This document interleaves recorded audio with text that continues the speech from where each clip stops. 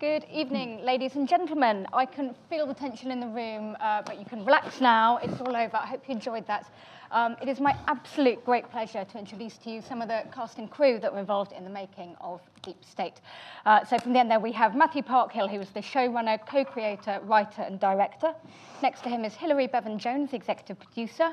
Then we have Alistair Petrie, who plays George White, Joe Dempsey, who plays Harry Clark, and Sarah Johnson, who has an exceptionally long title, the VP of Scripted Drama Europe and Africa for the Fox Networks Group. Before I start doing the Q&A, I just want to mention a little bit of housekeeping, which is that the audience are going to see the story unfurl, and there's going to be twists and turns and so on, obviously, if you've just seen. If you could keep those secret, we would be very grateful. So please don't tweet or tell your family and friends. In particular, we really want to keep the fact that Harry Clark has survived a big secret. It is a big spoiler. Please, we'd be very grateful. Thank you. Perhaps I could start with you. Matthew, do you want to just tell me a little bit about the nub of this story? Why did you want to tell this story?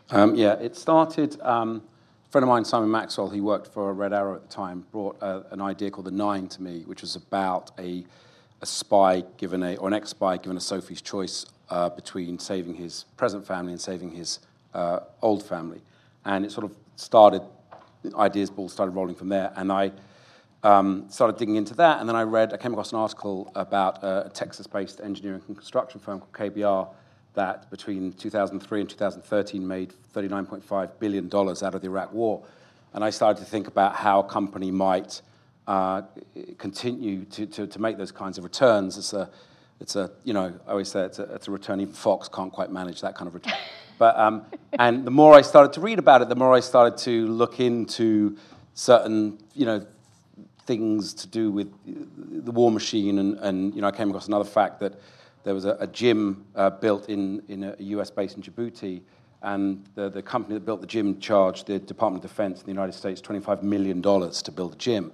And I was like, shit, that's a hell of a gym, And so the more I started to read, the more I started to come across these facts, and I started to realize it's the perfect vehicle to, on the one side, you've got a sort of personal story, which is a man who's trying to start again, a man who's trying to make amends for his past, and if I could amend that, if I could marry that with the political story of the Deep State, that was sort of the beginning of the idea. And then the final piece of the puzzle, we got a green light on the eve of last year's presidential election, which turned out great. And we changed the title. Fox were looking for another title because I think there was a show coming out with the 5.5 and the 4 or the 3 or something. So I changed the title to Deep State, which is a phrase I'd come across a few years earlier. It's actually originates in Turkey. And it just was one of those moments where the show grew from what was always an interesting espionage thriller, but grew into something that was perhaps more timely and more political. And it was, in a way, it was a gift that kept on giving, because the more I got in touch with people, whether they were ex-MI6 or ex-this or ex-that, the more I started to realize, actually, you don't have to make a lot of this stuff up. And so the show is there's an awful lot of reality in that show, to the point where I ran the story past one of these ex-MI6 guys, and he just kind of went very, very quiet at a certain point of something that happens in episode 4, which I won't give away, and it would seem fairly outlandish. And I ran this story idea past him, and he just went very quiet, and I said, well, what is it? And he said, you have no idea how close to the truth you really are. So the kind of the show had an origin in the personal, and then grew into the political. That's how it started. And have you, you mentioned the current state of affairs, of course. Have you actually had to rewrite any of the script as you've gone along, because current affairs are almost overtaking? Yeah, I did adapt a lot. A lot of stuff, a lot of stuff I adapted as we went along, partly when I saw the actors and how rather wonderful they were. Simplified it. They kept coming to me and saying, I don't understand what the fuck this means, so I had to simplify. No, but it did change. The biggest change was episode 8. The original ending I had for episode 8 completely changed, and I wrote a new episode 8, pretty much new episode 8, in a hotel when we were shooting Casablanca, to kind of take account of what was going on. So it was, and the great thing about, I think, a show like this, or a thriller, is that once you can figure out your story, then it allows you to weave a sort of interesting things that actually are going on in and around the story. So a lot of it did adapt, yeah. So from Fox's point of view, why now, and why was this script so perfect for Fox? Why not now? Just in terms of, I got really lucky because Jeff Ford, who's somewhere at the back there, at the time was running Fox UK and been put in charge of content for us to start originating. You know, we have this fantastic Hollywood heritage of all these lovely shows, and you know, for the region of Europe and Africa, there's a diverse need to make sure that we really work for all of these audiences. And this, you know, we're in this amazing mature market of storytellers and actors and professionals, and why wouldn't we do it? So Jeff and our team read a script, got into development on it, and I came in towards the back end of that and went, yes, amazing. Yes, please. And yeah, we my first trip to LA with the company with Jeff, as I was in the air and Donald Trump was winning, we were greenlit. So we landed and it was like, hooray! Oh my God, awful. So yeah, The timing is indeed uncanny. Really, absolutely uncanny. Hilary, it is, as Sarah sort of alluded to, got this extraordinary international appeal. As the producer, what challenges did you face filming in so many locations with so many different languages, so many different aspects to it? Well, we opted to shoot in Morocco and the UK. So all of Tehran, all of that side of things was shot out there. And I think one of our biggest challenges was probably in the very first week, and the director, Robert Connolly, had all sorts of different things to cram in. Joe, I think, had went through a lot of different... We can talk about that in a minute. I will be. And we had to do the explosion that you see at the very beginning of the episode 1. And the light was going down. Rob was trying to get the motorbike lined up in the sight line of where the car was going to blow up. And the Moroccans are very enthusiastic, and they called all their friends, and everyone started coming to watch. We called in. We already had some of the army there. We had to get more. We had to get the security, and they were sort of cramming the barricades to watch. And so we moved them further back, and they broke into the flats around the roundabout, climbed to the top to watch, and then they locked themselves in. So we had the army trying to get them out. Robert, the director, saying, we've got to go. Matthew running up and down, and everyone's nerves fraying because I did that very well. Yeah, we got a very good run. And but they just wanted front row seats, just right? Before this explosion, because they all wanted front row seats. I was terrified about the health and safety side of it. Anyway, to cut a long story short, they wouldn't come down. They locked themselves in. The police and the army decided they were all right and they weren't going to get hurt, and we blew it up. And I was very scared. Can we just confirm that nobody was hurt in the making of that scene? No. I mean, I don't know whether anybody clocked the amount of stunt workers that were on the credits there. It is as long as I've probably seen on anything. I mean, that was an extraordinary sort of importance to you, wasn't it? I think, were there 40 of them? Yeah, there was a lot of them. They're run by Cedric and Laura. Fantastic leaders of the stunt team. I mean, their credits are exceptional, aren't they? Cedric did a lot of the Bourne stuff, and Stefano, who did All Explosions, did the biggest explosion ever committed to film, which was the last Bond movie. And it was very important to us to do, I think, pretty much all the big stunts, apart from one in episode 5, are in camera. So it was very important to us to blow shit up, is the technical term, I think, like with the actors and with the people, and actually capture it in camera. Rather than kind of do a green screen and imagine that, and then we'll do it. Because I think one of the biggest inspirations for the show is a film called Syriana, and trying to capture that kind of groundedness and sort of realism of a spy thriller. So it's very important to us that we do a lot of those things in camera. So yeah, absolutely. And Joe, turning to you as somebody who was involved in so many of those stunts and weapon handling and so on, how was that for you? Did you train beforehand for it? No. I mean, I think over the years, you know, various jobs that I've done, you pick up little bits and pieces, but never anything.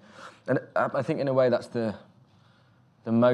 one of the most challenging aspects. I mean, there were many, as Hilary alluded to before, but challenging parts of playing this character. And one of the main ones is that the fact that he's a highly trained MI6 operative, and so everything is supposed to look second nature, and it's anything but, to be honest. You know, you get a few a few training sessions. Again, we had, as they said, we had a great stunt team led by Cedric, and I think a few of those guys have worked in sort of Moroccan special forces at one point or another. So we did get some good time with them in beforehand, and they were always on hand on set just to check, you know, and you just have to say to them, look, can you just pull me up on anything if it doesn't look legit?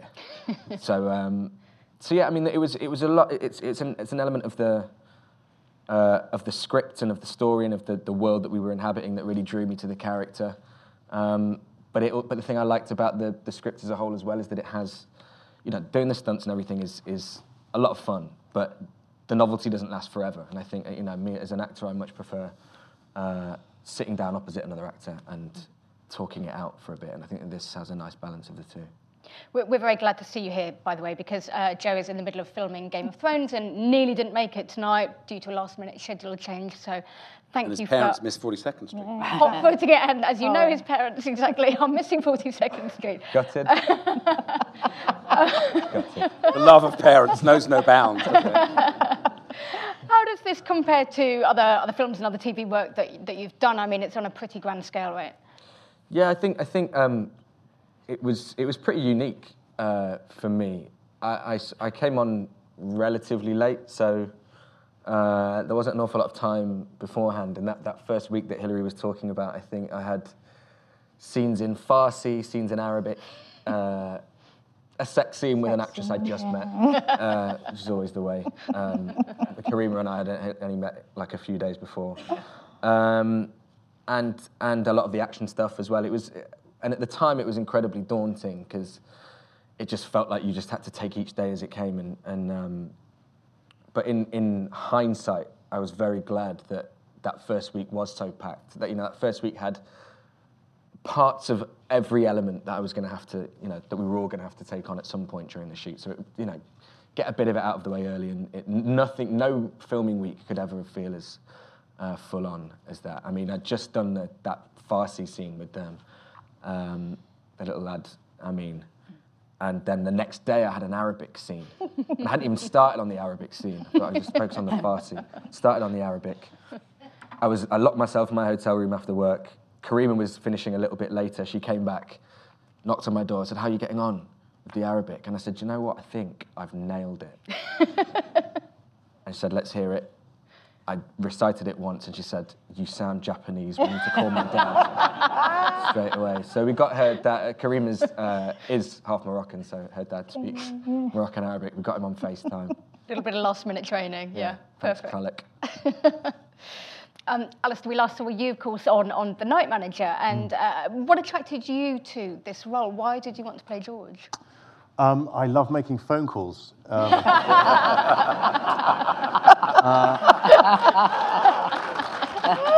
And just for the record, it is also very dangerous work. As well. You can get electrocuted, you can trip over the cord. And did you have to go training as well in phone calls? Yeah. Actually, years as a 20-year-old unemployed actor working on switchboards. What I loved about it was as an actor, the first thing you come to is the writing. It's the first thing. And in fact, I was about to go and see a play at the Royal Court, a matinee on my own. Sounds very tragic. I do lead a very full life. But I went to, it was about 15 minutes before the curtain was due to go up, and my phone pinged. I was outside the Royal Court, and it was an email from my agent going, "Here are some scripts, have a read and just let me know what you think." And I sat in the theatre with about sort of 7 minutes to go. And I just started to read the first page. And then I got about 4 pages in, and the lights went down. And I audibly just went, "Shut!" And I had to wait until the interval to carry on reading. And I've never watched a play more going, "Oh, get on with it." But so I got through the first script by the end of the interval and went back in and then enjoyed the second half of the play because I felt rather smug going, "This is very good." And it's the quality of the writing and also its ambition. And I think it's a very tricky balance to find, which has been alluded to earlier, which is sort of the spy thriller thing where you do, technical term, blow shit up. But also to find a kind of an emotional heart. And that's not just for Mark's character, Joe's character, Karima.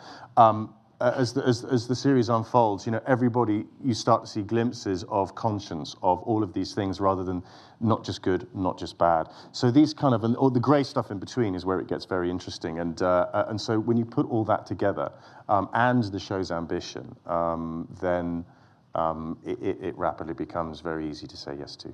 Absolutely.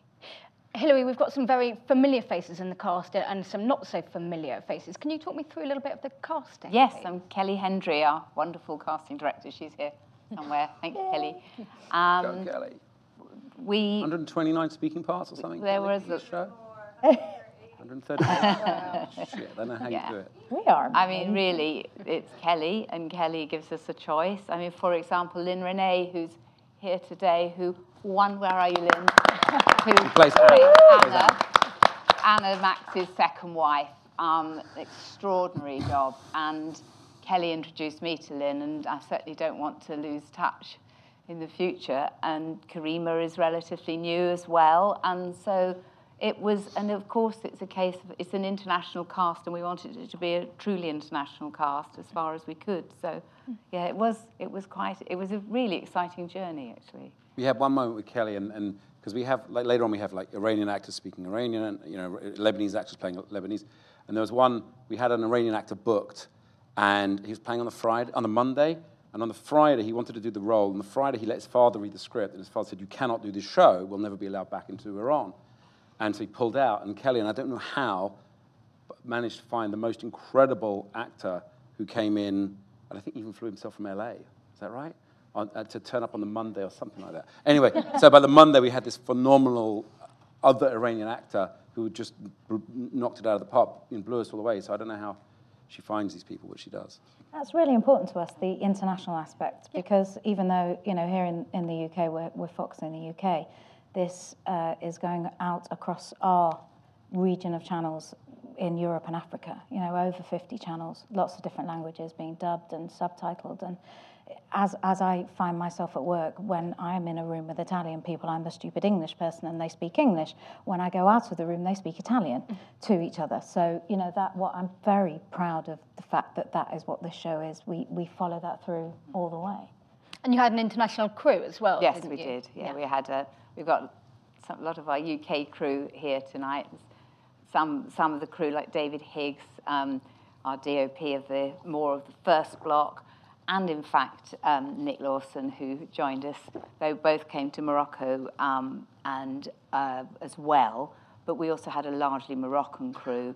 Chesko, for our first, we had a Moroccan first in Morocco because obviously of the language, you had to be able to communicate quickly with the crew. But it was headed by Hadija Alami, who runs K-Films, a fantastic Moroccan producer, and she has an incredible team, and she really should take the credit for putting that team together. Yeah. And in fact, you were filming during Ramadan, weren't you? We were, So that yes. provided some challenges. Well, it's hard getting hungry, and you know it's very, very hot, and so the scene where you see Joe in the desert, that was during Ramadan. It was baking hot. I mean, just sizzling, and they're not allowed to drink either. We tried as much as we could to schedule during Ramadan so that we were starting later and going on into the evenings, so that when they were fasting and when the Moroccan crew were fasting, they could rest at home and then come in later and actually manage to eat. But that's not always possible because there's day scenes. So, but they're extraordinary. They didn't complain at all. Plus, we rocked up en masse during Ramadan as well. Yeah. Where we had no choice and we had to go out there, and they were amazing. Yeah, they were just fantastic. treated us so beautifully, and we were sensitive to it, and they were appreciative. It was lovely. Yeah. I particularly remember a story about some ladies getting a sofa out for you to make you comfortable. Correct. Wasn't there? Yes. From their lounge, and came down and said they'd make tea for everybody. made And we mint were like, tea. there's quite a lot of us. No, it's fine. Do you want lunch? It was like, These are also my chairs. I brought them from home. it's very... I was going to talk to you about the purple, actually. It's nice. It's nice. I'll be opening up to the audience in a minute in case people have questions, which I'm sure they will have. But just before that, Matthew, you write beautifully for women, and the female characters in this are very multifaceted. They're certainly not just wives or girlfriends. Can you tell me a little bit about whether that was very much forefront in your mind as you were writing, or was that something that came naturally to you? Yeah, it is. I think I my daughter was born about 8 years ago, and I well, not about 8 years ago, but almost 8 years ago, and I became a better writer after she was born for many reasons. But I definitely became a better writer of female characters, thinking about her and thinking about her growing up. And I think it's very important. I always get this wrong. I always call it the Bechamel test, but it's not the Bechamel test. It's the Bechtel test, right? Every time someone tells you the name. But, that idea of, I think it's like, is it 3 scenes where a female character has to have scenes which aren't related to a boyfriend, partner, male boss, all that. And I am very proud of our female characters in this show because they all have their own journeys. They all have, hopefully, their own layers and complexities. And we don't, we have some fantastic actresses in the show. We have some very beautiful actresses in the show, but we don't treat them sexually. What I mean by that is, like, we don't, there are a couple of examples. Morella, our hair and makeup, is here, and I used to drive her nuts because people, the actors sometimes would come out of the trailer and they would look too made up, and I would send them back again. And with costume, it was the same. Like with Lynn, when she goes on the run at the end of episode 2, we would talk to costume and we would say, well, this is the bag she goes on the run with. So she can only wear what she can fit into that bag. So she can't come every episode in a brand new spanking leather jacket or something beautiful, or so it's all about, I think, trying to ground it in reality in terms of what the characters would do where in that moment. But it is something important to me, and I think we achieve it. I hope we achieve it. And for me, it's in the writing process. It's just I treat them the same as I treat every character, which I try and give them complexities and flaws and layers as much as I would anyone else. I don't actually weirdly treat them differently. Yeah, superb. Are there questions from the audience? If there are, I believe there are some microphones wandering around. There is one down there. Perhaps you can start there. Is Harry here? Harry Escott, I just saw you. Harry Escott's our beautiful composer, and I just want to say for the record, I think that's a tremendous score. So well done, Harry.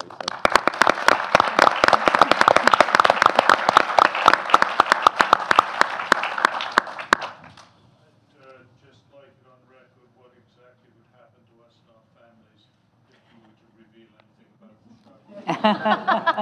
Well, listen, I want to thank GCHQ for listening in tonight. So, highly skilled operatives up here. It's a bit like Harry Potter, but not quite as big. Keep our secrets. It would be very upsetting if people tuned in and they knew what happened at the end of episode 1 and 2. Just think of the family. I mean, I'm not. This isn't. It looks like there's a samurai sword down there. There is actually a samurai sword. It does, actually. Is that Cheska's umbrella? Is that your umbrella? Cheska always comes on set with a... No, show it to the audience. I think you should show that. It's it's a samurai sword that's actually... Cheska will have to you. These are the conditions we had to work on. There you go. You take that on a plane, Cheska. These guys have all sorts of contacts. They've done the research. They know where you live. So. I have an ex-MI6 agent who looks like Rick Astley. So if you get followed by a guy who looks like Rick Astley, you're not being Rick rolled. He's coming to assassinate you. So be careful. Are there any more? I mean, I have tons more if you don't. Anybody? In the middle there. Thank you.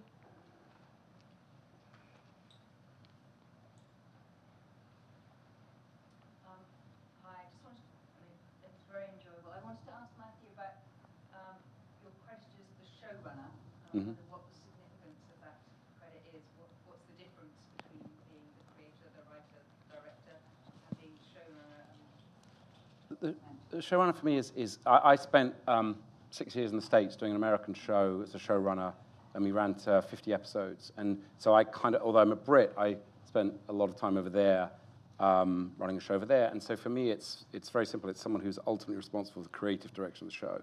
And that means everything across the board from the way it looks, the way it sounds, the way it smells, the hair and makeup, the costume, tone, which is something I think often doesn't get discussed enough in advance when you're making a show.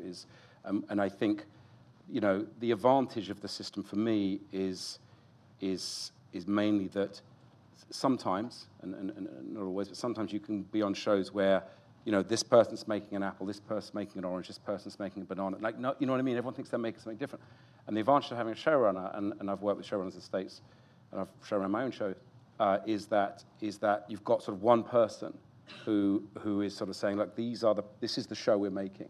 I mean, before we got the green light, we went to Fox, and we were maybe it was after me, I can't remember. We were very specific about I took them through exactly what it would look like, exactly what it would sound like, exactly like the way we were going to record sound, the kind of music we were going to use. So it's kind of, it's a role where you ultimately, I think, are responsible for the show, and not you have obviously a massive team around you, and part of it is working with that team to deliver on your vision, So it's kind of that's what it is for me, and it is an American model, and it's the way shows are done over there, and not done that often over here. There's some showrunners over here now, but it's more than in America. They make this distinction between a showrunner and a head writer, for example, and it's the only system I sort of have experienced, and I did it on this show when I'd written the pilot, and I was doing the 5th season of my show in the States, and I spoke to Hilary and Tom about doing the show here, and I wanted to come back for personal reasons, and I just said, look, if we do it, I'd like to do it on the same model I've been doing it over in America, and is that okay for you guys? And they were very supportive, and so that's why we did it this way. How do you find time to write scripts? I usually write Doesn't between sleep. 5 o'clock in the morning and 9 in the morning. That's what I usually do. I mean, but we're also, it's genuinely an interesting process because, well, it might not be for you guys, but it's for me. Because you're all falling asleep in the audience. No, but it's genuinely because what you are able to do is you can respond to things that are happening on the ground.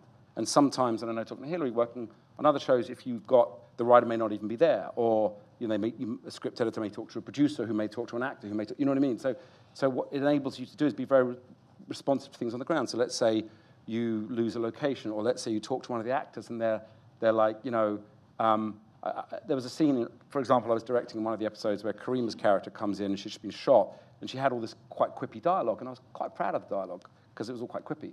And then I started blocking the scene, and I realized straight away it's wrong. It's just wrong. She's just been shot. She's not going to have the wherewithal to make quippy dialogue, So I don't have to ask anyone else. You know what I mean? I mean, that's the number of it. I don't have to. It's just like, you know what, let's throw all the dialogue out. I don't have to then turn to a writer or turn to a producer or turn to, and I think that hopefully the idea is there's a simplicity to it. Is that fair to say? A simplicity to the making of it. And I'm not saying, it's like any other production, you can't do it without an incredible team. But what you're hopefully doing is saying, this is the show we're making, guys, and hopefully being flexible enough for everyone to fly creatively, to bring their ideas. And I always feel the more people are clear about what they're doing, the more they can, and maybe Joe and Alex can talk more to this than I can, but the more they're able to sort of creatively spread their wings. I don't know. That's my take on it anyway. Thank you. Great question. Is that right? I think we have time for one more, if anybody has one final one.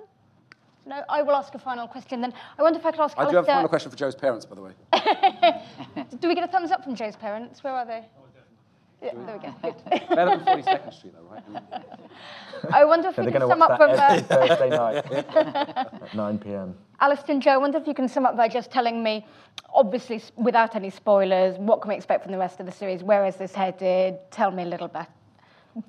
I think the tension obviously ratchets up. I think the audience's emotional investment in the characters, which is key, really. I think that's what will keep people coming back. And the more that those sort of characters' lives, human lives, starts to unfold, and the sort of the moral conundrums they find, I think that's what I think it's a wonderful combination of those two things that'll keep an audience kind of returning and engaged. And it's a bit like a sort of a kettle that starts bubbling, and by the end it will be screaming. Although we've got a hot tap at home and it doesn't do that. But I think that's... Metaphors only take you so far. I know, that's why I'm not a writer. I think, that. Looking forward to finding out whether George is a good guy or a bad guy, because at the moment, I'm not clear. Good. Joe, how about you?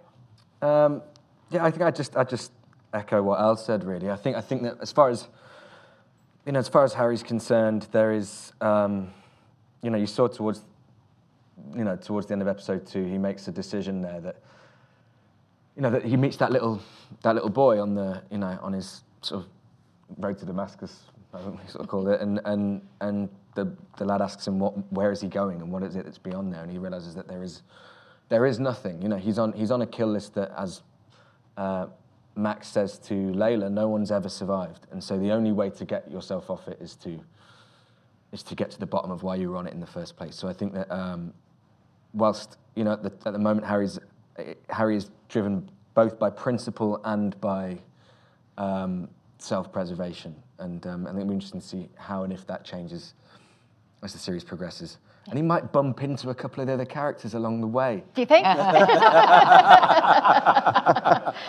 That is not an official spoiler. He might not.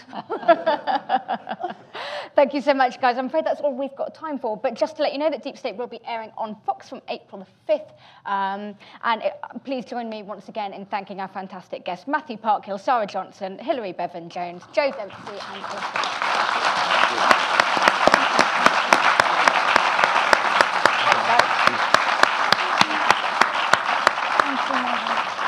Yeah, all right. Thank you.